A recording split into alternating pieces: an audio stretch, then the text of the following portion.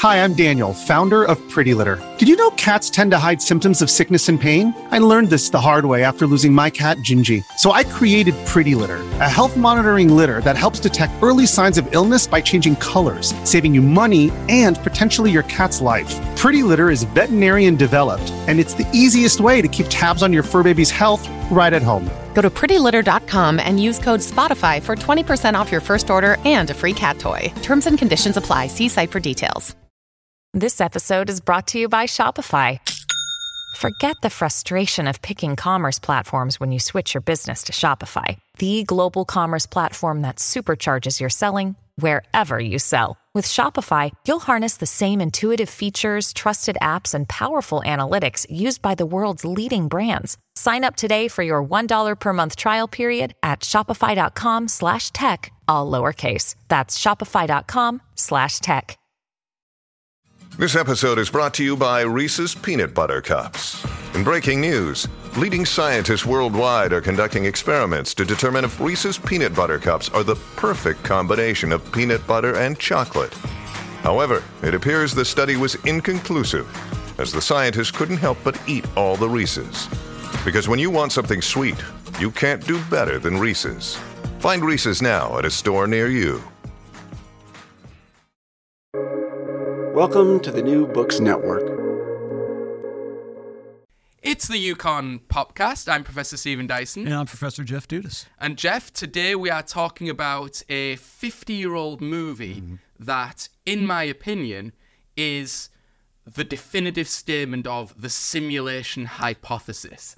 Okay. So that movie is Welt am Drakt in German, which is very good accent there, which translates as World on a Wire. Yeah, that was genius. Thank you. Yeah. What, being able to speak words in a bad German accent and have previously looked up their English translation. Some people just have a gift for language. And I guess that must be it. One of whom is director of World on a Wire, Rainer Werner Fassbinder, who I would argue has a gift for cinematic language and has produced what I think is actually something of a masterpiece in World on a Wire. Okay. Are we? I mean, before we get deeply into it, are we broadly on the same page here, or are we going to have a heated disagreement? It will not be a heated disagreement. I'm not sure that I feel like I'm willing to go as far as saying it's a masterpiece. Okay, that's interesting. So let me say a few words by way of introduction. Welt am Drakt, World on a Wire, 1973, shown on what was then West German television over 2 nights, which I think is just remarkable. This is such a rich work and such an ornately designed work that you tend to think, well, this must have been a sort of lavishly produced cinematic work. You're right, but it does harken back to a different time in our media landscape in which it wasn't that unusual to have these sorts of prestige TV movie events that would spread out over several nights. This used to happen in the American TV context as well. Right, so we don't see it anymore, but maybe the day after is the one that I thought about. The other one I think about is V. Yes. In the American context, there's the Western Lonesome Dove was very highly acclaimed in the late 1980s. Yep. So Survivor season 26. The Golden Bachelor. That would have been a better line. I should have thought the Golden Bachelor. So I think that's remarkable. It's also a movie that I think is one of the earliest portrayals of this idea of the simulation hypothesis, which was around in literary terms at this stage, and is a very old philosophical argument, but was around in contemporary or modern literary terms, I think, in the works of Philip K. Dick. Yeah. But in cinematic terms or filmic terms, was only made popular, or in a phrase I saw that's quite nice, made safe for multiplexes by the Wachowski siblings with The Matrix. You're right. In film, it's hard to think of any analogs or predecessors. So Goddard's Alphaville is the one that's sometimes cited. What I'm thinking of in terms of the potential predecessors in literature is a lot of the magic realism of the boom writers, the South American boom writers of the 1950s and 1960s. Like Marquez, Carlos Fuentes. Yes. And a non-boom writer, but the Argentinian Borges, right? Yes. Has a variety of short stories that have this kind of where the characters are traversing these very thin or non-existent lines between the real and the artificial. That is an interesting. I hadn't thought of that reference, that reference or that set of reference, but I think that's a good one. Should we talk a little bit about the simulation hypothesis and what it is as a way into this movie? So the simulation hypothesis was really popularized by The Matrix, I think, 1999, and was given a sort of pop philosophy, or maybe I'm doing it disservice, a serious philosophical underpinning by a guy called Nick Bostrom, who is one of this series of scholars that they go by several names. They're kind of the existential risk community. They're often known as like the contemporary rationalists, or in more recent times, they've been associated with the movement of effective altruism, which is these are all sets of ideas, very interestingly, that coincide with or dovetail with a lot of questions about AI, and a lot of the kind of billionaires who invest in AI are also taken with a lot of these deep, purportedly hyper-rationalist speculations about questions that maybe are traditionally considered to be beyond the pale, such as what is the likelihood of an asteroid wiping out life on Earth, and not only that, like what steps should we take now to prepare for that in the future, or what is the likelihood of other life? Exactly. So the existence of extraterrestrial life, which Nick Bostrom wrote a famous paper on, saying that the discovery of like any life would be literally the worst news humanity could ever have received. And I won't take you through that argument, but he has a set of this Bostrom style, a set of kind of axioms that lead you inexorably to a conclusion. And these guys are, as I said, very much involved in the artificial intelligence debate, very much involved in the debate about which captured Elon Musk's attention. Given the risks to Earth's future, should we not start investing a lot of money in like trying to go to Mars, and how feasible is it to colonize Mars, and what is the kind of long run potential of humanity and the risks to humanity, and what action should be taken to mitigate the risks and maximize the potential.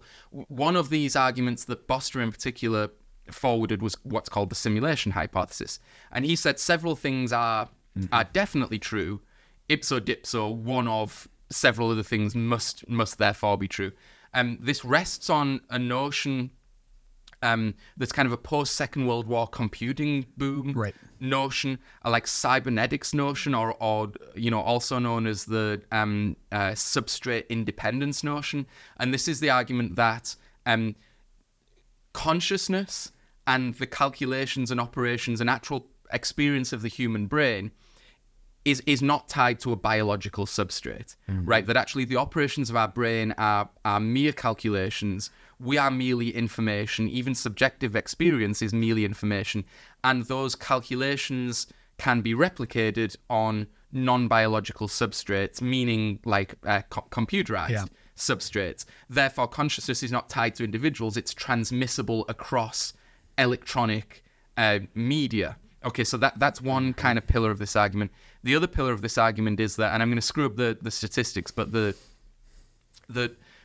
famous, is it Moore's law that computing power is doubling, or is Moore's law that the longer an argument goes on the internet, the chances you'll be called a Nazi approach one, or is Moore's law that computing power doubles in a certain period of time? We're not sure. This is something for the listeners to Google. But the one I'm thinking of, the axiom I'm thinking of, is that human computing capacity is doubling at a very large rate, and of course that doubling becomes exponential. Very, very, very quickly. Meaning that if you project out into X number of years in the future. And some experts, Bostrom say it's a matter of decades. Some experts say it's a matter of a few hundred years. But in the grand scheme of things, it doesn't actually matter. In a reasonably short time frame, humanity, whatever it looks like at the point that it develops this capacity, will have enough computational power to not only replicate single human minds, given the principle of substrate independence, but whole plethoras of human minds. Okay, so this is something that's going to be within our capacity within relatively short order. And of course, once you achieve that breakthrough, logically the increase in computational capacity is not going to stop. It's going to increase. Yeah. So even if it's very expensive to simulate a mind the first day you can do it, by, year whatever X plus 10, maybe it's trivially easy. Mm-hmm. And therefore, it is highly likely that a humanity that is able to simulate human minds will be able to simulate unbelievable numbers of human minds. Okay. So then the question becomes, are they willing to do this? Mm-hmm. Or will they do this? Right. And Bostrom says, given substrate independence and the increase in computing power, it is a certainty that one of the three following things is true. Okay. 1, humanity will cease to exist before it reaches this level of capacity. Yeah. Okay. So there's some cataclysm. Which he calls post-human. Yeah, the post-human capacity, which is the ability to have what we would consider human-like experiences beyond the human form, beyond the biological form. So all of existence is erased by a meteor strike, a nuclear war, a pandemic, whatever. That's argument 1, or possibility 1. Possibility 2, post-humanity in these terms, the ability to simulate radically large numbers of minds, is achieved, but the post-humans that achieve that capacity are for reasons of like ethics or boredom or some other kind of normative reason, not interested in running what Bostrom calls ancestor simulations. They're not interested in recreating the historical experiences of their predecessors, which we would think would be us. Okay, that's option number 2.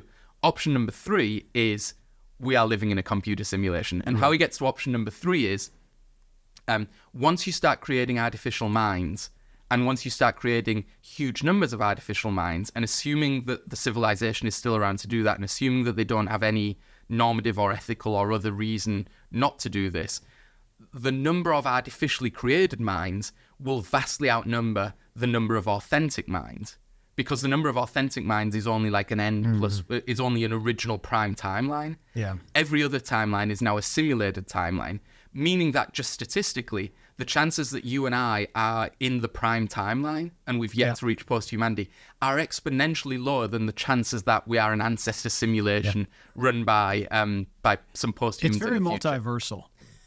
Well, it is. It's not literally that, because it doesn't rest on those kind of quantum mechanics, but it has some of the similar sort of practical experiences. Well, I think of the most recent season of the Loki TV show on Disney Plus, which is, I guess, both seasons are. They're all about these branching timelines, right? And the degree to which there has to be some kind of central figure who manages these branched timelines and prunes them to make sure they don't move into the universe of chaos. Okay. And therefore implode. Okay.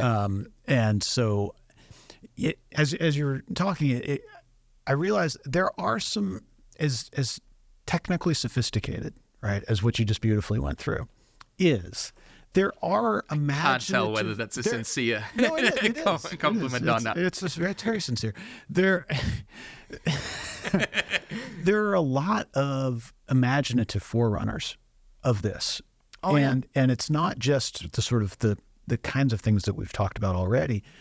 I think of in the development of the comic book and world in the 1930s and 1940s, the Brainiac character in the Superman universe is exactly this, right?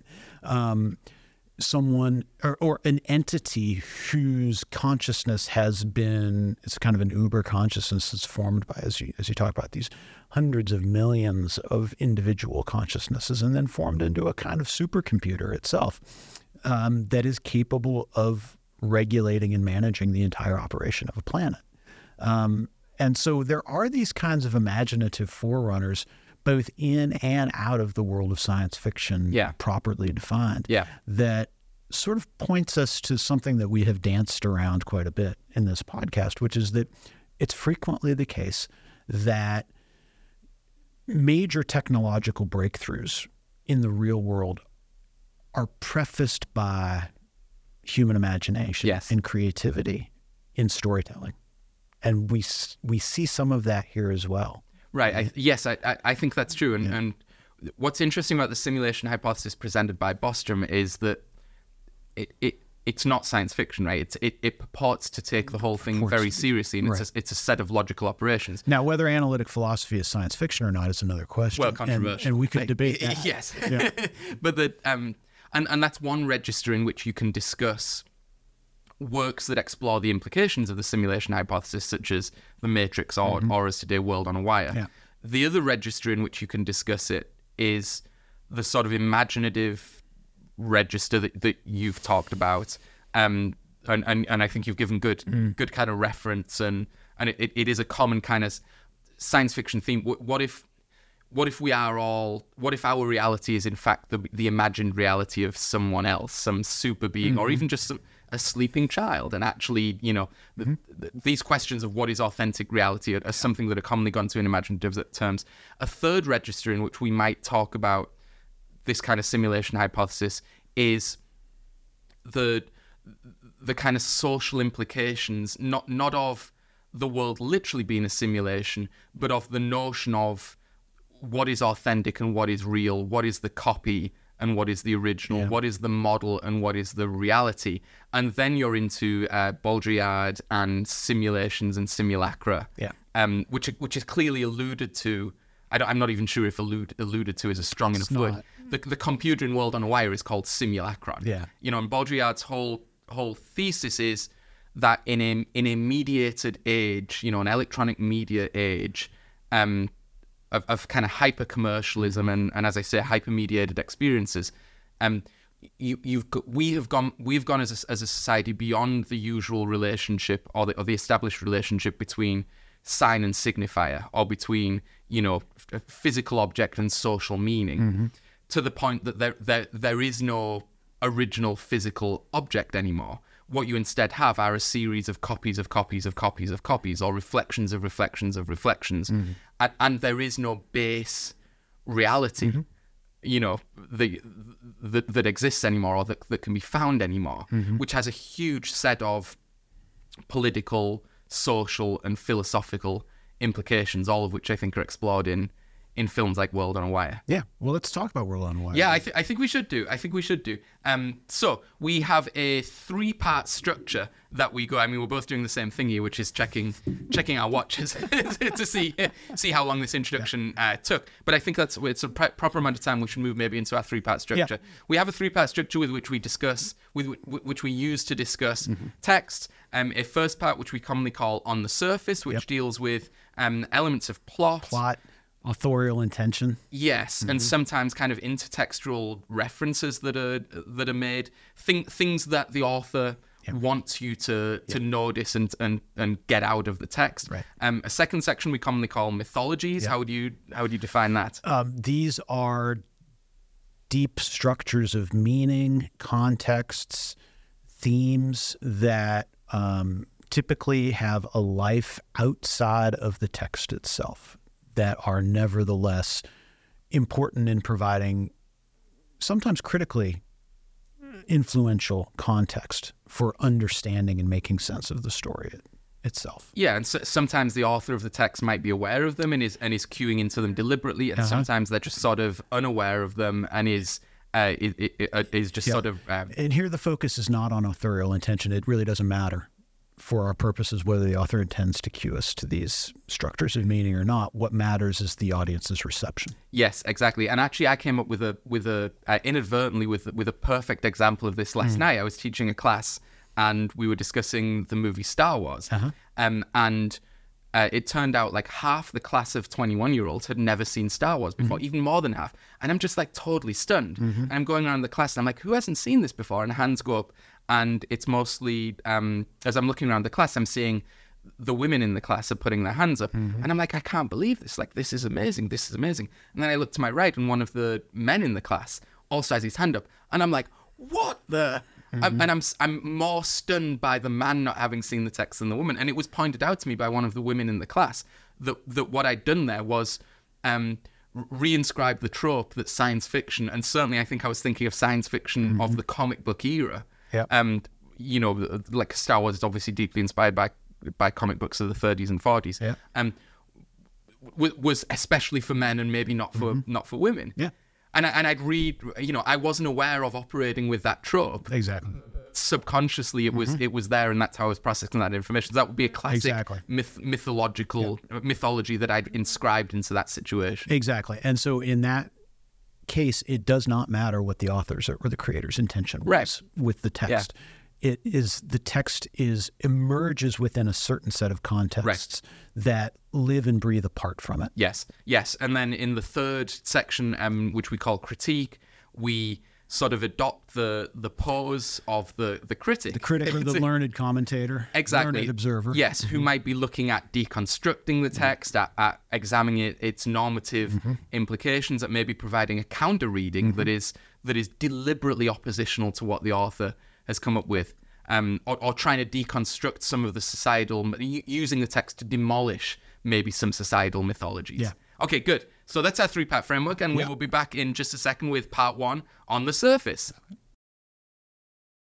So we are back with our discussion of 1973's World on a Wire. One thing we didn't say in the introduction, but I think it also fits on the surface, Jeff, is this movie was lost for many years. Yeah. Shown on West German television, was not, it's pre-DVDs, but was not made available, I think, at all in the, in I was going to say the Western world. Of course, West Germany is the West, but in the English-speaking world.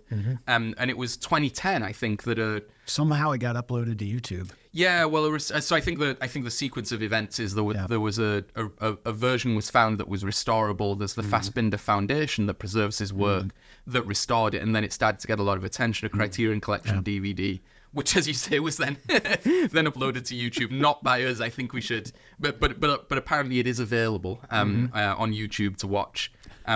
The audiences might find it there. Audiences might be able to find World on a Wire on YouTube in English subtitled. And I think, again, I don't want to get back into prefatory remarks, but I did allude to the fact that I think this is an important movie, and I do wonder about a counter world in which this is either an English language movie or it's immediately preserved and made available. And I think about, what does the pantheon of science fiction cinema look like if you have 2001: A Space Odyssey, Solaris, then into that mid-70s slot you have World on a Wire, and then you go through Blade Runner and back into the kind of milestones. I think it's an important, it potentially was a very important movie. And listeners and viewers who doubt this might enjoy the experience of going back and rewatching The Matrix and Inception after they've seen World on a Wire, and just realizing what a profound debt both of those movies owe to World on a Wire. That's a debt that's completely unknown, I think, due to the obscurity of this text. Yeah. I think there are good reasons why it's obscure. Okay. And most of them have to do with things that don't really have anything to do with the text itself. Yeah. Right. That the method of viewing is going to be very limited. There are Cold War reasons why I suspect why a lot of this stuff didn't get preserved or widely distributed at the time. And Fassbender dies young. So it's not he's like 32, isn't he, when he dies? I think he was a little older than that, but it's not like he's going to have that moment of retrospective that a lot of older directors will have. He was 32 when he made it. That might be what I'm thinking of. And so you could imagine a life for him like a Werner Herzog life, where he's producing lots and lots of movies and films that are critically acclaimed at the time, but they don't really come to more general prominent attention until he's quite old, right? And in which he's able to kind of find a role Werner Herzog is as his own self-promoter. Yes. And so I suspect there are lots of reasons why the film remains obscure as it does, and most of which probably have nothing to do with the text itself. Obscure, we should say, until now, when it got the Yukon Popcast treatment. And its 50th anniversary. Yes, exactly, 1973, 2023. Yeah. So, on the surface, I mean, let's just very briefly, in a crude way, talk about what happens, so listeners are sort of oriented.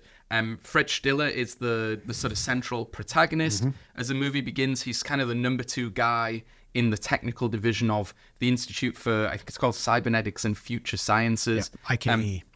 Which has built a supercomputer, the Simulacron, that is able to simulate a kind of miniature world of 10,000 quote-unquote identity units, all of whom in the identity units believe that the world they live in is the real world, and they're functionally human beings.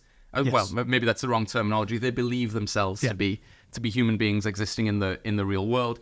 As the movie begins, Stiller's boss, Vollmer, is extremely disturbed. He's discovered a great secret, and he dies in short order. As Stiller is promoted to succeed him. And I'm not actually going to go through every plot point because I'm realizing it might include a lot of spoilers, but we need to orient who some of these characters are. Stiller discovers sort of a couple of conspiracies, one of which is that his boss, Siskins, is having these secret meetings with United Steel, a big kind of steel conglomerate. The simulation is supposed to be used for governmental purposes, so for public weal kinds of purposes. And it seems to be a sort of corporatist partnership, as was quite common in the German economy of the time, with government and private industry working very closely together in service of the public good. Because the idea behind the simulation is the ability to project forward a human-like world for 20 years to kind of try to figure out how human beings confront or deal with various obstacles, crises, and the like, and then try to learn from that and not do those things. Or figure out if the identity units are successful, try to copy those things. But rather crucially, whereas the government may have a range of understandings of what that would mean, social problems and so on and so forth, the economic implications of essentially knowing the future. It's like when what's his name comes back with the almanac in Back to the Future. You can now start betting on Marty McFly. Start betting on things, and that would be very useful knowledge for United Steel, who could say we need to make these investments and avoid these investments based on kind of future demand. So Stiller finds himself involved in that conspiracy. He also comes to realize what it was that Vollmer had discovered about the potentially shaky foundations of his belief that the only simulation is the one that his world has created of the 10,000 identity units. And I think that might be enough plot to orient people. Okay, so in terms of on the surface, that's a really, really interesting setup. I did want to talk about another element of surface, or maybe actually what I mean is surfaces, which is the design of this movie. I think is completely fascinating and really, really special. I mean, do you want me to talk about it a little bit, or would you like to introduce this? Well, I think the most obvious thing is the compulsive use of mirrors. Every scene has almost a kind of obsessive fixation on the presentation of mirrors and upon presenting the characters themselves as viewed through mirrored surfaces. Moreover, those mirrors are frequently themselves, they frequently obscure as much as they reveal. And so they're frequently used architecturally to split rooms apart or to segment spaces in ways that are unusual or strange, and to portray, the camera is frequently on the outside of these surfaces, giving the idea, as some of the characters fixate on goldfish in a bowl during one scene, that this is exactly what's happening to these characters as well.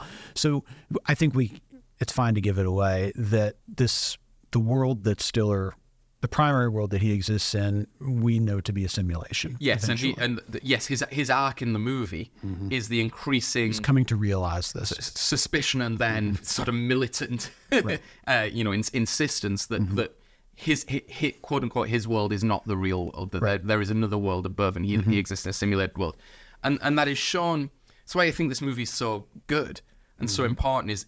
Is that is shown through the techniques that you talk about and the set design that you talk about. And as you say, mirrors are ubiquitous. In almost every scene, characters are confronted with their own reflection. But then they're often, again, as you accurately pointed out, not straight up reflections, because in addition to mirrors, you've also got semi-reflective surfaces that sort of refract in strange ways the appearances of characters on multiple, maybe one primary mirror and then multiple mirrors around the outside, so you're confronted with 6 or 7 reflections, or an almost hall of mirrors effect, so there are 3 or 4 of the same character, and they're blocked out, so they're, they might be facing each other in what they perceive to be reality, but in the mirrored reflection, maybe they're standing opposite each other or looking. Or vice versa, that in the mirrored reflection, they're facing one another, but in reality, that they're opposed to one another. Right. They have their backs to each other. Yeah. And don't seem to recognize that as yes. And the other thing that's going on is it's not just mirrors, it's also transparencies. Yeah. Right? That it's not just reflections. It's, as you said, there's the kind of like sort of plexiglass. There's a kind of panopticon character, yes. From the Jeremy Bentham sort of famous panopticon, in which you've got this watchtower that exists in the middle of a spoked architecture. Right. And the person in the watchtower can see in. Right. But the people on the outside don't know. Right. Or, I'm sorry, the people who are in the spoked architecture don't know if they're being watched or not. Right. And it's this constant playing with the permeability or the reflectiveness of surfaces, and it's there are important scenes that are important things that happen when characters crash through transparencies. So, for example, there's a character from the bottom level of the simulation. The one that Stiller Einstein. Yeah, the one that Stiller has had a hand in creating. Yeah, and is the one with 10,000 identity units. Einstein, who's the one character in that simulation who knows it's not real, right. Which apparently is technically necessary. Stiller's world believes to make the simulation work. So there must be what they call a contact unit who can be spoken to and who can keep the kind of thing on the rails. And he's driven insane by this knowledge that he's unreal, and he sort of engineers his escape from the bottom level of the simulation to what we know, but Stiller perhaps doesn't quite yet know, is the mid-level of the simulation where Stiller is existing. And Stiller sort of fights with him and throws him through a transparent table, right. Which it's not hard to pick up the symbolic meaning here, that here is a character crashing through transparency. And I talked about the long-run impact of this, an unacknowledged impact of this movie. What this brings to mind is a lot of techniques. Blade Runner is the movie that is brought to mind by a lot of the design elements in this movie, both the transparencies and also the kind of Baroque or ornate or really elaborate nature of some of the, the furnishings, the collision of different cultures and different time periods. But there's the scene in Blade Runner where Zora, the replicant, is being chased by Deckard. And of course, she's wearing a translucent cape, And then when Deckard finally kind of corners her and shoots her, she's in this kind of entryway to a department store that's full of mannequins behind transparencies. And as she's shot, she crashes through a series of plate glass windows or transparent, breaking through worlds into, between the artificial and the real, which I think is totally taken from World on a Wire. It could be. I mean, it's hard to track this kind of It's hard to track this kind of direct influence. Indirectly, we can certainly say that these creators are swimming in the same universe of symbolic meaning. Yes. Right. Yeah. Yeah, and this movie's here before those other movies. The other element of the design that I think was really interesting is when you are presented with the actual mechanics of the simulation, which Stiller's world running the bottom level simulation, the computer room is very cold and blue and metallic, in contrast to some of the warmer and more ornate furnishings of some of the living spaces. But you see that the hookups in the simulation are, you kind of wear this sort of helmet, space helmet thing, which is a particular, I think, like orangey color and sort of oval shape.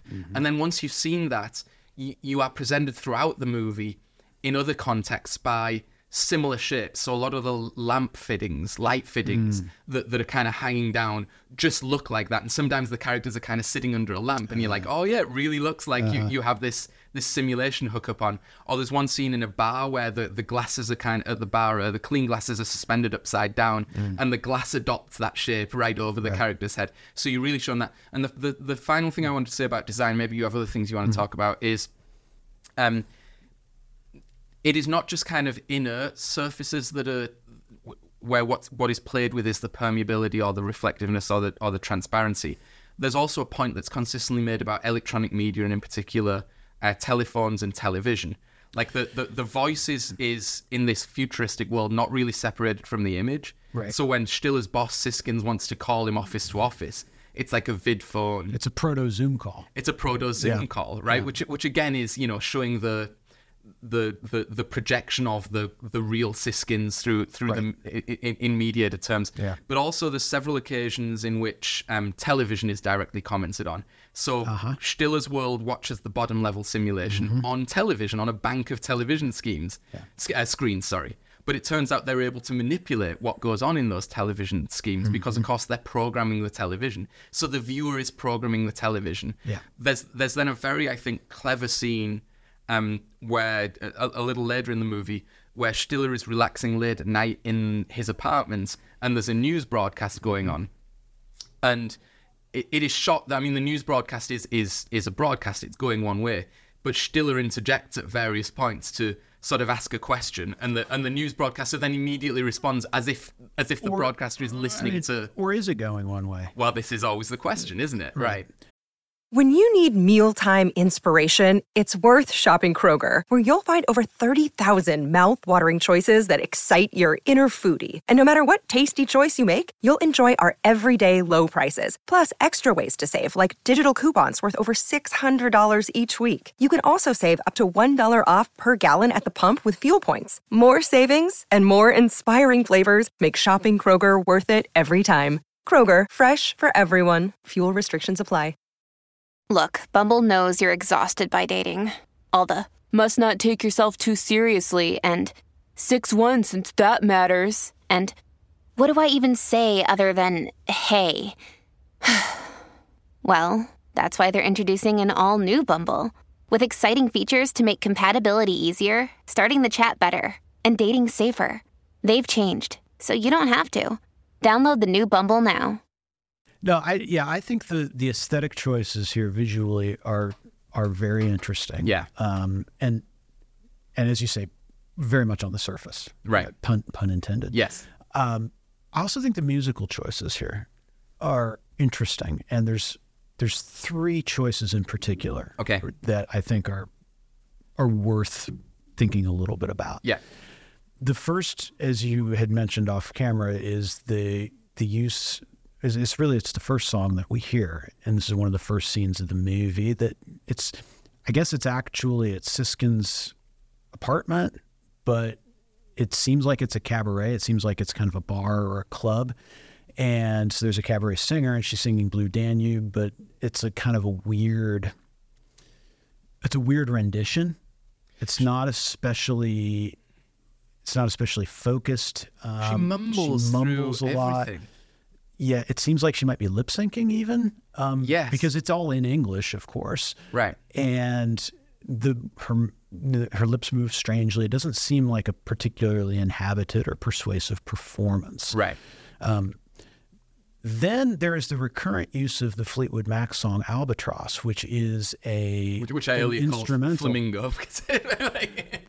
But it's a very simple line, right? And it's repetitive, and it's incredibly catchy. When you hear it once, you've got it, right? And the theme, it's really the theme of the movie. It recurs again and again and again, which just underscores the recurrent, monotonous, repetitive nature of so much of what these characters on each level of the simulated worlds are going through, right? We find out eventually that there is a Stiller at all three of the worlds that we encounter. We see that there is the main female character in Eva. There are multiples of her as well. So there's this focus upon repetition, right? And circularity that inhabits these three worlds. It's interesting. And then the third song is incongruous, actually, right, to Blue Danube and to Albatross, which is Elvis Presley's Trouble, right? Which is a very kind of, it was sort of his take on the old Muddy Waters song "I'm a Man," right? Or "Mannish Boy" is what it's called. And it's full-bodied, it's full-on Elvis, and it is not simulated. It is not put into the mouths of other characters. And it occurs also in this kind of strange nightclub setting towards the end of the movie, in which Stiller is kind of trying to hide from the police, and it seems like it's a cabaret setting, but nobody's especially interested or engaged in what's happening. It's not clear if this is music it's not clear if the song is coming through some sort of PA system or loudspeaker, or whether there's something happening on the screen. So it's a very interesting and purposeful choice of music as well, that underscores some themes, but then creates, I think in the case of the Elvis song, I'm not quite sure what to make of the inclusion there. It's so incongruous with everything else that happens. I don't know if you had any thoughts on what the song is trying to communicate. So I don't know with Elvis. Yeah. I'm not sure about that, although incongruous choices, I think, are the currency in which this movie deals. It makes great use of what in other contexts we think of as surrealism. Well, maybe it is surrealism in this context, and it's trying to make the point about reality, right? The reality is not a stable... kind of a pastiche. Yeah, a stable, predictable thing. So I think the cabaret singer is particularly interesting. As you say, she's a wholly unconvincing... I was going to say cabaret singer. I would say human being. Right. Just her performance is not at all... It's really off. It reminds me of those Chuck E. Cheese... have you ever seen the Chuck E. Cheese characters, the animatronic characters that they have? Yes. That's what it reminds There's me of. real uncanny valley stuff about this, which you see now a lot in AI renderings of things. When you don't quite have the capacity to make them real, it looks slightly off, but you can't quite tell why. I'm thinking of this. Have you seen this video that's been making the rounds lately about the AI created song and musician called Annie Indiana or something like that? I haven't seen this, no. And everything is AI generated, including you get a visual presentation of this character, and it's wholly unconvincing as a song, and it mimics in kind of the most obvious and worst ways what an AI would do with music, and so it's redolent of this rendition of Blue Danube. Right, exactly. And the other interesting thing about this cabaret singer is she appears.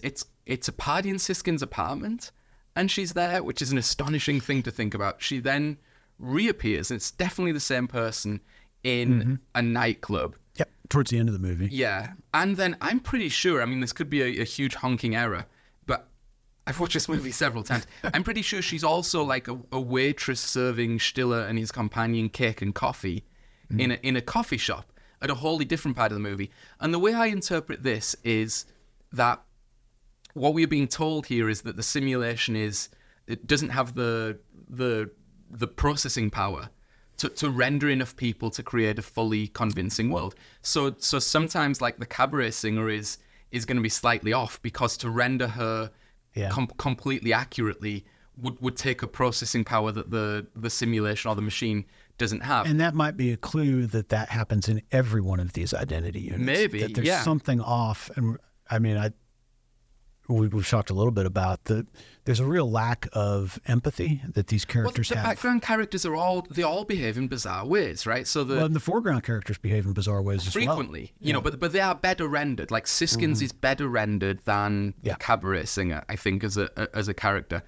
They often wear sort of incongruous makeup. In the nightclub scene, there's like the topless bodybuilders for no discernible reason.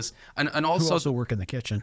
Who also work in the kitchen, because you maybe need to use multiple characters for multiple different roles. It's like in a CGI movie where you're like, we've got to render a football stadium. Let's not render 100,000 people. Let's render 100 animations, and then the 100 animations just recur again and again and again. And if you don't look too closely, it's sort of convincing, but still there's something slightly off.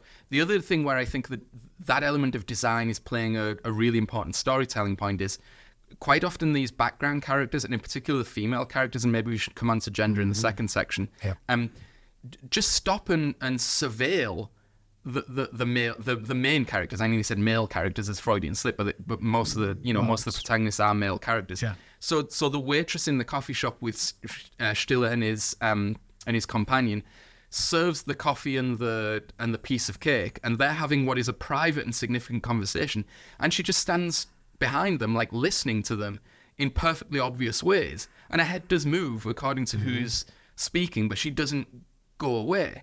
And even in the opening scene in Siskin's apartment, the characters stood around the pool or at the bar will just start watching Schiller, particularly when he says something significant, like pretty directly. They're not even disguising what they're doing, which seemed to me to indicate a few things. I mean, one is maybe a lack of ability to render all characters completely realistically in all times, but also it seemed to be the simulation kind of using its identity units to defend itself, or to when someone gets a little too close to the bone, other units start paying attention, which was very influential on something like The Matrix, which if you remember had its agents morph into quote unquote ordinary members of the public, or in Inception there was that sort of gambit where if you were inside the consciousness of a dreaming person and you started behaving weirdly or indicating to the dreamer that this was a dream, this was not reality, you were out on the street and members of the public would start kind of trying to trip you up or would give you nasty looks, and that was maintained as the subconscious defending itself. I wonder if you kind of think that's what's going on. Maybe. I mean, I think to put the cart in front of the horse with regards to gender, I think the simulation doesn't care about female humanity. Yeah. And I think by extension, the filmmaker doesn't care about female humanity either. Yeah. So that's part of what's going on. Right. Because the consistently most poorly rendered characters are always women. True. And it's not clear to me that they're actually listening in these moments in which they're hovering. And the example there would be when Stiller punches out Einstein, who's come back, and he calls to whoever the attendant is in the room and says, "Call for help," and she's like, "I can't hear you. I don't know what you're saying." Right? So she doesn't have a hearing aid into something, right? But they haven't bothered to give her the ability of that's a good interpretation. Listening. Yeah. So I think that's, we'll talk more about that momentarily, but I think that's a lot of what's going on here, both in the movie and with regard to the creative process by which the movie was made. Yeah. Yes, that's a rich subject in mythologies, and maybe we should get to that soon. I think though you wanted to talk about a quote that we pulled from. You had dug up this from the Fassbinder Foundation page. You had dug up this quote about World on a Wire that I think is very interesting, but is also, I think, manifestly untrue, and is a nice segue into our most interesting section. Things. World on a Wire, they write, neither plays here nor anywhere else. It is not placed in the present, but not in the past or the future either. World on a Wire takes place in an artificial world and in an artificial time. It is a fiction, a hypothesis, a plan for further discussion, no more and no less. But as the product of a human being or human beings, none of what they just wrote can possibly be taken as persuasive or true. Okay, because nothing exists outside of the societal mythologies that out of the contexts and the values and the experiences that form us and lead us to make certain creative choices. That sounds like a segue to part 2. Yeah. Let's do it. Okay, and we are back with our second level of analysis of World on a Wire, which is the level of analysis of mythologies, where we talk about what might be some of the societal meaning structures that an audience might reasonably bring to this text in order to understand it. What did you want to start with? Well, let's start with gender, which is where we left off in the last section. So we had talked about, or I had mentioned that it seemed to me that this is simultaneously a computer, right? A simulation that is disinterested in female humanity, but that it's also a movie that's disinterested in female humanity. Okay. And we see that, as we're talking about, with the degree to which you've got strange, inhuman reactions from a lot of the the background characters who are barely rendered, right? And the cabaret singer is one example of this. I would say the original secretary is another example of this, right? Before we get the kind of the plant, right? And then as we're talking about the attendant or whoever that is who can't hear, right? Would be a third example of this. To the extent that women are described and fleshed out. Moreover, it seems to me that this movie is it's a male fantasy of sexuality, right? I mean, we see this everywhere, right? Women are either mute, literally mute, right? Or at least inaudible, right? Or they are sex objects, right? Or they are sort of, so they're either passive sex objects or just passive objects. When they are active, it is some kind of sinister, as you say, they're spies or moles, or they have some sort of strange attraction to a bunch of men who, frankly, are not very handsome or charismatic at all. Right? The notion that, I mean, even our protagonist, Fred Stiller, he's neither handsome, nor is he. That guy is ripped, to be fair. Nor is maybe, but frequently shirtless. He's frequently shirtless, but he's neither conventionally handsome, nor is he charismatic really in any way.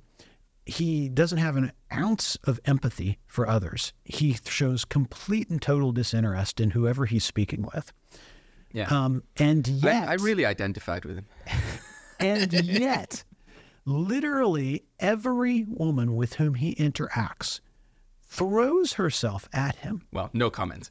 But right. So I think you're right. I think this is a clever line of analysis. I say it's not just Stiller; it's also the psychologist, right? Yes, who is both. I mean, laughably, but not laughably. He's not an Adonis. Let's put it that way. And yet, women, like, he doesn't even talk with them like the former secretary. Like, he just shows up and they start having sex. Oh, in the you mean in the newspaper office? So that's the second time. Yeah. Right. The first time, the original secretary, who has disappeared and then reappeared. Yes. Right. There's no context. There's no buildup. There's no nothing. Right. And so it is this kind of, these simulations, they're also simulating a fantasy of male sexuality. Right. So I largely agree with that. And there's a couple of things you didn't mention that I think are important along that line of thought. The replacement secretary that Siskins gives, Siskins like lends. I mean, even you can tell by the words I'm using, this is not a really great portrayal of women in the workplace. Right. Siskins lends Stiller his secretary, who when she arrives in Stiller's office says, "I'm a gift." And it turns out not only is that bad enough, but she's not a gift. She's actually there as a spy. Because Siskins wants to keep an eye on Stiller, and he's growing awareness of at least one of the two conspiracies that are going on, the United Steel conspiracy.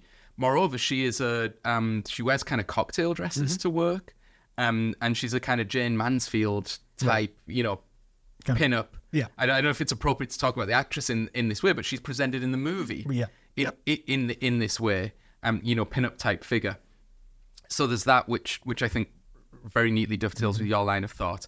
There's also and I'm all for things in this movie that are mysterious or incongruous, because I think that does support the design of the movie, the sense that the simulation itself teeters on the brink of a discoverable irreality. There's a bit at the end where Stiller, who we are now informed is seconds away from being in love with Eva Vollmer, in his last moments or his last night in his simulated world. So he sleeps with her, but he also punches her in the face. Yeah. Just for no apparent. I mean, what is that? So I think what we're supposed to understand there is that he wants to go to the Institute, and she is trying to talk him out of it. I see. Okay. And so his response is apparently to strike her. It's not reasonable. No. It's not reasonable. But also, it seemed to me just out of nowhere.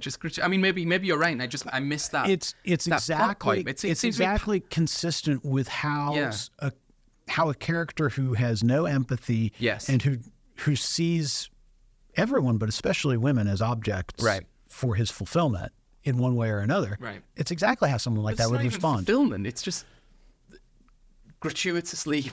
I mean, he doesn't slap her. Like, he punches her as hard as he can in the face. So I mean, I would have to go back and think about that scene to see if there's some way to slot it into a line of thought that the director was having. Other than I don't really care about women. I don't care about women. Okay. I think is the appropriate line of Right. thought. Okay. So not to in any way kind of give a counter thought to that, but to explore another line of possibility here. It's definitely true that women are badly rendered in the movie and are used as kind of surveillance. They are devices. They're devices the simulation uses, or the defenders of the simulation use. Which taken another way is, devices that defenders of the established order use to keep people, maybe we're getting into critique here and you want to tell me to stop, to keep people from discovering the true nature of what's going on. There's something else going on here as well that links back to that, the unpersuasiveness of the Fassbinder Foundation quote about this movie. This is a Cold War movie. Okay. Full stop. Yeah. It matters. So you think it's like the paranoia and the surveillance? And it has to do with the tendency to use women, to the extent that we're talking about women in like surveillance. honey traps and... Yes. Okay. It's exactly what this is, right? There's also the problem that... It's not a problem. The thing that contextualizes it as very clearly a German Cold War experience is the disappearing of characters and then the imagination that nobody will admit to remembering or knowing these characters, right? This was a standard ploy of the East German security state, right? You disappear enemies of the state, and then it is verboten for anyone to speak of them or to imagine their... So we should say, I don't think we quite hit this plot point. It's important here. We should say that one way in which the various simulations kind of can defend themselves is if an identity unit becomes aware of the simulated nature of the world, an accident is engineered, or they are simply... the preference is to simply remove them, right? This is what we learn in the end when Eva is kind of confessing the whole plot. Their preference is to simply remove people, but sometimes they feel like there's not time to be able to do that. Well, no, so I think it's the opposite. It's slightly different from that. The easiest thing for the designers of simulation would be to remove them, but you can't do that too obviously because the other identity units will recognize that they've been removed. Therefore, you have to sort of engineer a plausible seeming accident. Right. That's right. But if things get out of hand, and this is Stiller's sort of leverage on discovering the nature of his reality, they sometimes have to panic delete people. Yes. So Vollmer is killed, and it's not really all that convincing at the start, but at least you can. They kind of try and gin up an explanation, which is what Stiller must have murdered him, But then Lauscher, the head of security, Vollmer, the head of the computer division, had told Lauscher what he discovered. So Lauscher, the head of security, is about to tell Stiller the true nature of the world. Lauscher, this is like red alert. Right. So Stiller is distracted momentarily. This is right at the beginning of the movie. It's not that big of a spoiler. Distracted momentarily by a woman, by the way, calling his name. This is the use of women. And he turns away from Lauscher, who's about to tell him the nature of what's going on. He looks back and Lauscher has disappeared. And this is what breaks the spell for Stiller. Right. And then you're perfectly right that initially, like, the police investigate this and they take Stiller's word for it, and the newspaper writes a story, man disappears at party, but then it's retconned, or it's memory hold would be that. So Orwell is the reference point here, that Lauscher never existed. Actually, the head of security at the Institute is Hans Eidelkern, and has been for 5 years, and you, Stiller, are mad. You're crazy, which is again a very interesting reference to things like Foucault and the idea that society inscribes or describes people as mad or crazy when they step outside of the expected boundary of things. But there are powerful interests. Again, we're deep into critique at this point. There are powerful interests holding up the expected quality of things. So yes, that's the question of disappearances. I think that's very important. I have an additional take on gender that maybe runs against yours slightly, or maybe kind of supplements it. I don't know. Let me tell it to you, and you can tell me what you think. So at one point, early in the movie, Siskin, Stiller's boss, is he's gotten rid of Vollmer, who was the troublesome computer head, who we're told has had clashes, we think, over the United Steel conspiracy, and he's trying to convince Stiller that he should be a more pliant kind of servant of Siskin's. So he offers Vollmer's job to Stiller, great material and career sort of advancement, and then he starts talking to Stiller about things like, well, what's your favorite sports car? And Siskin says very tellingly, like, you tell me what your favorite car is, and I'll tell you what kind of person you are. And the car is? Wasn't it this kind of white sport? It's a Corvette. Kind of? Yeah, okay. It's the American knockoff. Some viewers, I guess, might be upset with me calling it that. It's the American knockoff of a European supercar. Okay. So it's a copy of an original. But it is a deeply masculine, coded, and vehicle. And right? he gets the car, and right? He we see him driving around in it. Yeah, it's got a kind of, an aesthetic, I suppose, that is redolent of certain parts of the human body. Right.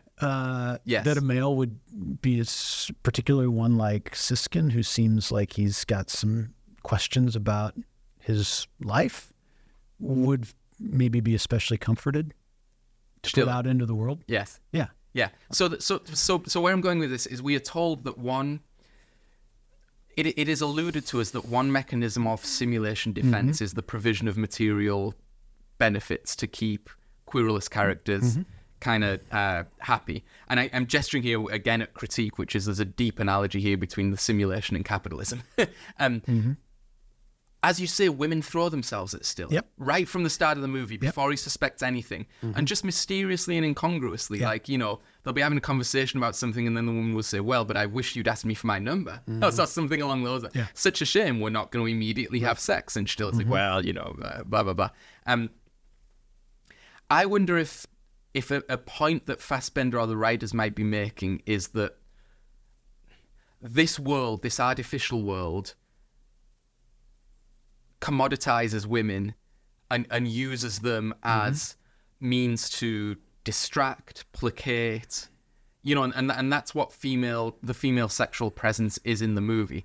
So the two characters who get hit on the most are Stiller, who is questioning the fundamental nature of reality, and is it Wolfgang, who is the psychologist who comes to Han, yes, yeah. who comes to maybe it's Wolfgang Hahn, comes to accept that Stiller might be right, but he's distracted as well by women, and when they're having making crucial discoveries at the newspaper office, for example, that there's been a memory holing of the story of Lausch's disappearance.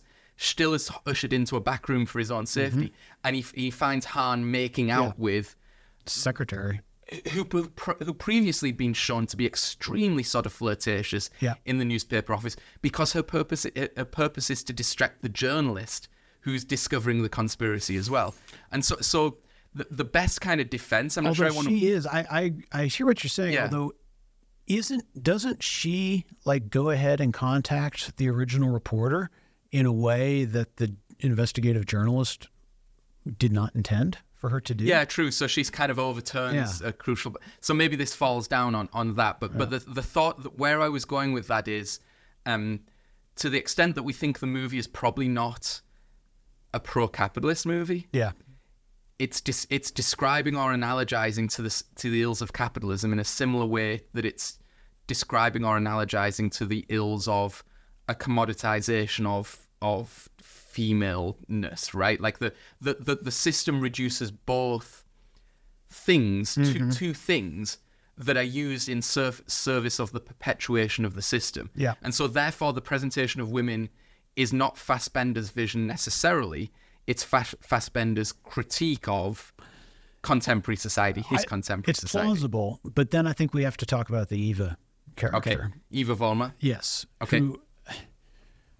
Because it seems to me that if we were to attribute that kind of critical intentionality to Fassbender, we would expect then the Eva character to be a very complicated one who was not also subject to those same sorts of tropes. She probably wouldn't get punched in the face. She probably wouldn't get punched in the face. She probably wouldn't fall in love. Like what? She wouldn't fall in love with the replica of someone that she wanted. Yeah, that's it. So Eva Vollmer is a former lover to be. Yeah, she's a advanced placement into the simulation. She's portrayed as the daughter of Vollmer, the computer expert who discovers the true nature of his reality and his irreality and disappears. She explains her presence as the world above has evolved beyond using contact units explicitly in its simulations, but it does occasionally put observers, or even actually project people. Persons who intervene in crucial ways in the development of the simulation, and that she, I think, appeared in the simulation. I presume. Well, I don't know if it's clear, but maybe to keep an eye on Volmer when he was getting close to, or maybe she actually just appears when Volmer disappears, and she's there to keep Stiller, who's a person of intense interest. Yeah, on track. I can't recall. At their first meeting, I can't recall how they reacquaint themselves. Me neither, but late or very late in the plot, she explains that she's a late entrant to the simulation, and that all Stiller's memories of her are false memories that he's thrown together to explain her appearance, because identity units are programmed to do that, to throw together false memories to restabilize themselves. Again, Blade Runner uses a similar So that's right. So it's quite possible that she has no interaction with Professor Volmer at all. Entirely possible. And that would be because that would be a big thing for an identity unit to accept, the sudden appearance of an adult child. Right. Whereas Stiller might be like, I just work with this dude. I don't know if he has a daughter or not. Yeah, so maybe that's it. I've forgotten how we got onto this. Is Eva... So how do we assess that character? Yeah. Right? Who embodies a lot of the exact same tropes that presumably on this plausible interpretation Fassbender is seeking to critique. Right. Yeah, I don't know. I mean, I think this might not be that plausible an interpretation. Is she any more fully rendered as a human being than the other characters are? Right. Maybe slightly. Yeah. Yes, slightly. She's certainly more knowledgeable because she's from the world above, and her story is, she's, as you say, that the physical, what we think is Prime Stiller, exists in her world, the world above Stiller's world. He's this awful guy, this megalomaniac who actually controls Stiller's simulation, and she, I presume, likes him physically, but hates his character. But she's fallen in love with the struggling Stiller who's coming to self-awareness. But what's interesting is that our Stiller, right, the protagonist, is also a megalomaniac. In his own way, yeah. He's completely narcissist. Like, what the only difference, I think, is that, what we're calling Prime Stiller is aware of his role, I guess, in a way. Although that's not even true either. I mean, we know that our Stiller, Second World Stiller, is doing the exact same thing that Prime Stiller is doing in the underworld. He messes around with it, and he's creating, creates people, deletes people, creates people, deletes people. He had a comedy Siskins in there to try and mess with Siskins, to humiliate these characters. So they do the same things, and so what exactly is different, other than I guess what you've suggested is that our Stiller is struggling to come to cognition. Yeah. But it seems like, Eva claims that they're totally different, but it's hard to understand as the audience how they would be different. Yeah. So I think maybe the way out of this, or the way to defend Fassbinder, or the writers, if you wanted to do this, is, and I don't want to get into this now because it's definitely a point for critique, but is to get into Baudrillard and to get into to get away from the linear thinking that there is a bottom-level simulation, a middle-level simulation, and a reality, right? Which Baudrillard would say is a view of reality that is superseded or destroyed in the mediated age of copies without originals. Of it used to be there's the map and the territory, but now there's only the map, and the map of the map, and the remembrance of the map of the map of the map, and it therefore is this kind of grand omni-critique rather than a world where you're supposed to say this is the real Stiller, or this Stiller is good and this Stiller is bad. That they're actually bad and good are just not oppositions that are sustainable in a world of copies of copies of copies of copies of copies. Yeah. So then how is she making, if it's all the same, if it's all Stiller, then how is she drawing a distinction between the Prime Stiller that she hates? She's a fool to do so, I think. It would be maybe what the movie is telling us. Because surely the ultimate goal of the movie, if you take it seriously philosophically, is to implant the same doubt in our minds that that Stiller comes to have, which is why is this, why is this real? How do we know that this is, and again, that can be the Bostrom version of that, which is literally we're living in a computer simulation, or it can be the Baudrillard version of it, which is we should maybe therefore not get particularly convinced by any sort of claim to authority or authenticity or reality.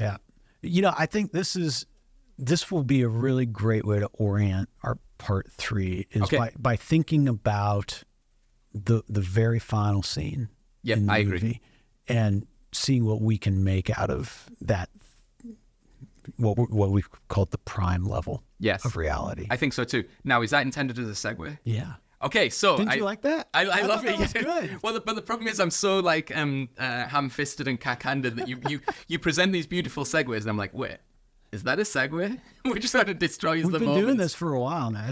I know, but I do another video, and yet I get no better. Jeff. I am 18 months on YouTube. I am an imperfectly rendered cabaret singer. Identity unit. Yes, and I just mumble my words, but we'll get through it nonetheless. Yes. Okay, so let's move to part 3, critique. Yep. And we're back with the third part of our discussion of World on a Wire, section we call critique.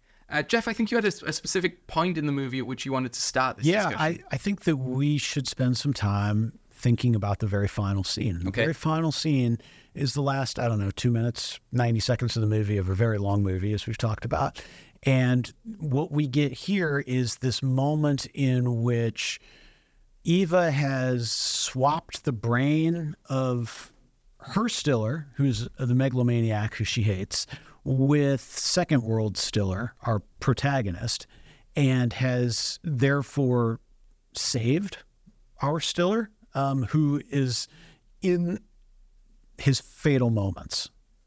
And so we get this kind of 90-second scene in which our Stiller now wakes up in what we take to be an authentic world with the authentic Eva, and sort of spends about, 60 seconds kind of wandering around the room, banging on windows and shades, apparently trying to convince himself that this is a real world rather than a simulation. And then the movie ends with what I found to be a very strange kind of physical interaction between Stiller and Eva, which I think is meant to be a passionate embrace, but it borders on sort of moments of, it seems to me to verge on the possibility of homicidal violence. I was not in the least bit convinced, or let me put it a different way. I was not going to be surprised if the final scene was Stiller murdering Eva. And then the movie ends with Stiller saying things like, I am. And clearly Stiller seems to believe that he is now a real person, a real human. But is there any good reason for us to believe that this isn't simply another simulation? And on and on and on. What evidence do we have, either in this scene or at any point in the movie, that there is, in fact, an original world, an original reality that is different from the simulations? Yeah, it's a very strange final scene because it is constructed in such a way, and it follows a series of very explicit discussions of the likely nested nature of simulations, including by Stiller, who says these simulations could go infinitely down through levels, or I think Siskin says that, and Stiller then says, or infinitely up. Infinitely up. It could be infinite regress or infinite ascension. Exactly, and which is consistent with the simulation hypothesis that simulations would be created and they would, the prime simulation would involve such trivially small amounts of available computing power that it could be programmed in such detail that the simulated beings would go through their own trajectory, including their own development of supercomputers able to create simulations. So simulations start creating their own simulations. It's entirely consistent with the hypothesis. And yet, as you say, Stiller seems to behaves and talks as if he believes that he's escaped the second level simulation and broken through to the prime level simulation.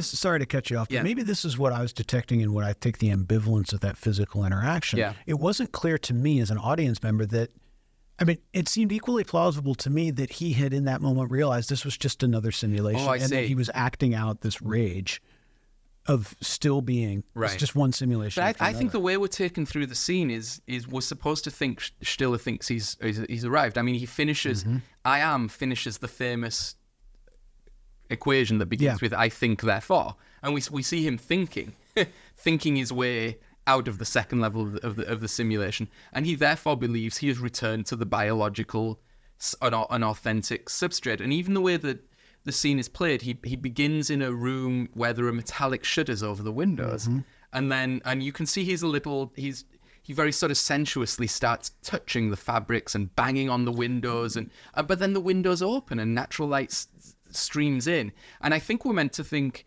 he's initially a bit suspicious, and then he's not suspicious at all, and he's just like delighted. There's natural light in his simulated world as well. True. Right? So where I'm going with this is, I think we're supposed to think Stiller believes he's in the real world, but that belief is so patently ridiculous, given what's gone before, that this is supposed to be the critical kicker for the audience, which is to have you think the obvious question, which is, how do we know we're in the real world? You know, I think that's what the movie's trying to say at the end. It's trying to complete that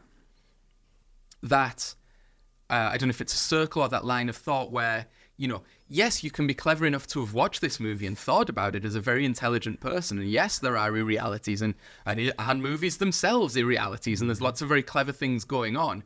But then you think the movie's ending as Stiller thinks his journey's ending. And you're now in your nice plush room and you're in the real world. But that is a patently ridiculous belief for you as much as it is a patently ridiculous belief for Stiller. Yeah. In that way, and I think that that's correct. I do think that is an intentional move on the part of the filmmaker here. In that way, it harkens to, there are religious elements here, which you had written in your notes. Is there kind of a religiosity about this? And I think that what you were referring to is probably the kind of the crucifixion scene of Stiller's death in the second world, and he's kind of splayed out. Yeah, so Jesus. There's an we should explain that a little bit. I mean, I thought, first of all, there's the Uber analogy of you're just playing God. Yeah. World on a wire, puppets on a string. You're playing God. You know, your puppets are dancing is a line from the movie. Is that what God does? I suppose would be one element. But you're right, and I didn't mean to cut off your substantive point, but I wanted to orient people that there's interspersed with the final scene of Stiller thinking he's broken through to the real world is his death in the second world, where he's machine gunned on his return to the Institute, and he's machine gunned and he doesn't collapse in a credible death way. He sort of glitches a little bit into it, and he strikes a pose, almost as you say, a crucifixion pose, and then he remains upright for an incredible period of time, having just been shot. Yeah. And so what do you make of those religious allusions? So the Christian allusions are very interesting. Obviously the crucifixion scene, the resurrection, the ascension scenes are all, I think, fairly conventional. It's also worth pointing out that the filmmaker, the Fassbender, fixates on the wounds, the open wounds that emerge after the shooting. But I think putting it all together, the more interesting idea here relates back to a kind of old Hindu idea about the nature of the world and the nature of reality, which has come to be updated with the phenomenon. I had mentioned this to you earlier, the phenomenon of the notion of turtles all the way down. Yeah. And so the idea here is that, you know, as the analogy goes, the world is a flat disk that sits atop a giant turtle. And a skeptic would say, well, but what does that turtle sit as? I mean, there must be some, you know, scientific explanation for what the turtle sits upon. And the believer says, well, it sits upon the back of an even larger turtle, and an even larger turtle, and and it's just turtles all the way down. And it's this notion of infinite regress, or in this movie, infinite ascension, which is the notion that, you know, how do you know reality? Well, you don't actually know reality. You know that there are more turtles on the way down or on the way up. And that strikes me as very much sort of on point with regard to a movie that's all about how these simulated artificial worlds just go on and on and on. And there's no point outside of human understanding or human interpretation according to which we can trace it back to an original, right? Right. It's just copy after copy after copy. That's what the world is. It's model after model. It's simulation after simulation. Yeah, and this is Baudrillard's exact point, right? It's turtles all the way down. The copy without the original, the precession of the simulation, the model that precedes reality or the event. So I did want to talk about one other aspect of critique, Jeff, which was this notion that Baudrillard has about the function of scandals within a society. And I wanted to reference it in relation to the movie in particular. You know, there's two conspiracies. Yep. There's the conspiracy I think all the characters accept, which is the United Steel kind of trying to access the simulation data to get a commercial advantage. And then there's a conspiracy that only some of the characters come to realize, which is the true nature of reality. You know, Baudrillard says in Simulations and Simulacra that an issue with contemporary society is it throws up scandals that are not really scandals because nothing is ever really anything. So things are created, pseudo things are created to kind of serve powerful interests. Yeah. And so a capitalist system or a contemporary American political system will throw up a scandal to kind of distract from the real nature of the system. Yeah. So he gave the example of Watergate. And he says Watergate is not really a scandal. The true scandal is that America isn't really a democracy. Yeah. But the system inscribes some things as scandalous in order to kind of render the rest of it as non-scandalous and good. Or he says like Disneyland exists within America as the thing you're not supposed to look at and say, well, that's fake, rather than looking at the rest of American society and saying it's all a like weird commoditized playground. Yeah. I wonder if Fassbender's making a similar point in the movie about the United Steel scandal is intended to distract everyone from the real scandal, which is the world isn't real. Yeah, I mean, it's plausible. Yeah. On the other hand, the United Steel scandal is, nobody seems to be all that upset about it. Yes. Except for the investigative journalist. Right? We don't see much evidence that anybody, not even Stiller, is really all that. I mean, he puts up a kind of show of opposing it, but he doesn't seem especially motivated by the idea that this... Well, he has bigger problems by that point, right? I guess, but even in the beginning, he doesn't seem all that upset about it, right? I mean, and he seems to be quite easily bought off, right? All it takes is the Corvette, right? And he's perfectly happy to look the other way, right? And there's some surface kind of, some hand-washing allusions to he's not very happy, like when the United Steel representative comes in, right, and begins taking a place in the organization. But he doesn't seem all that upset. Nobody seems all that upset by it.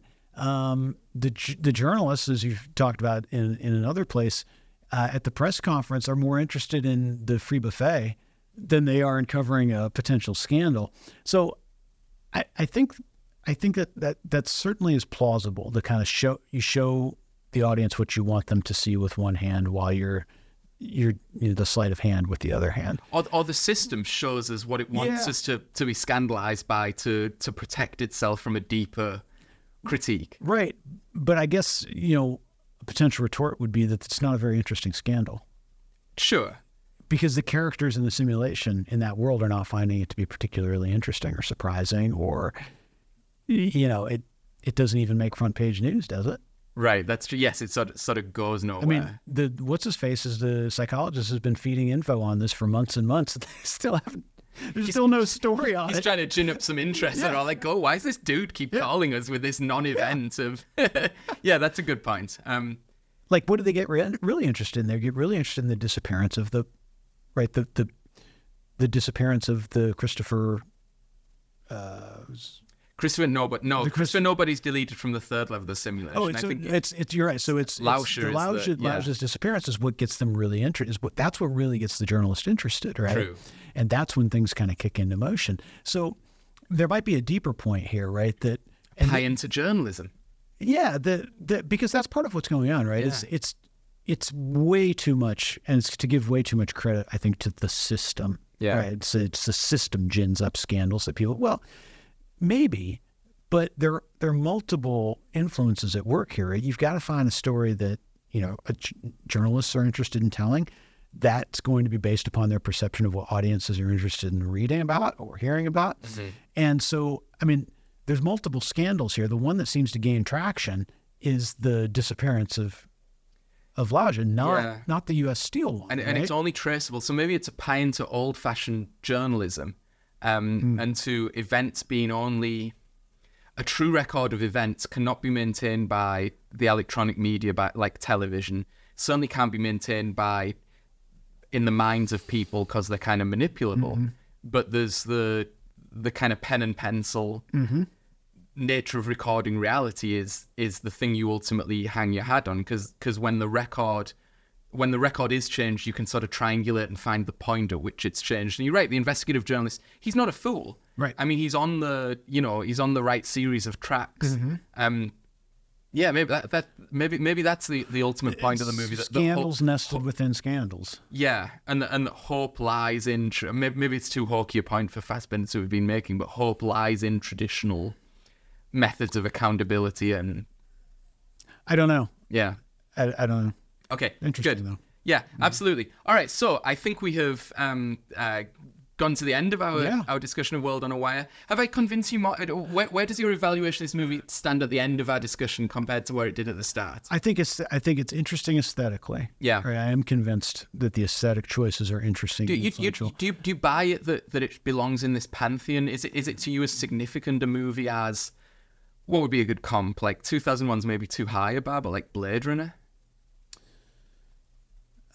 So my bottom line evaluation, I think the narrative of the movie is clunky. Okay. And I think the storytelling is clunky when it comes to non-aesthetic elements.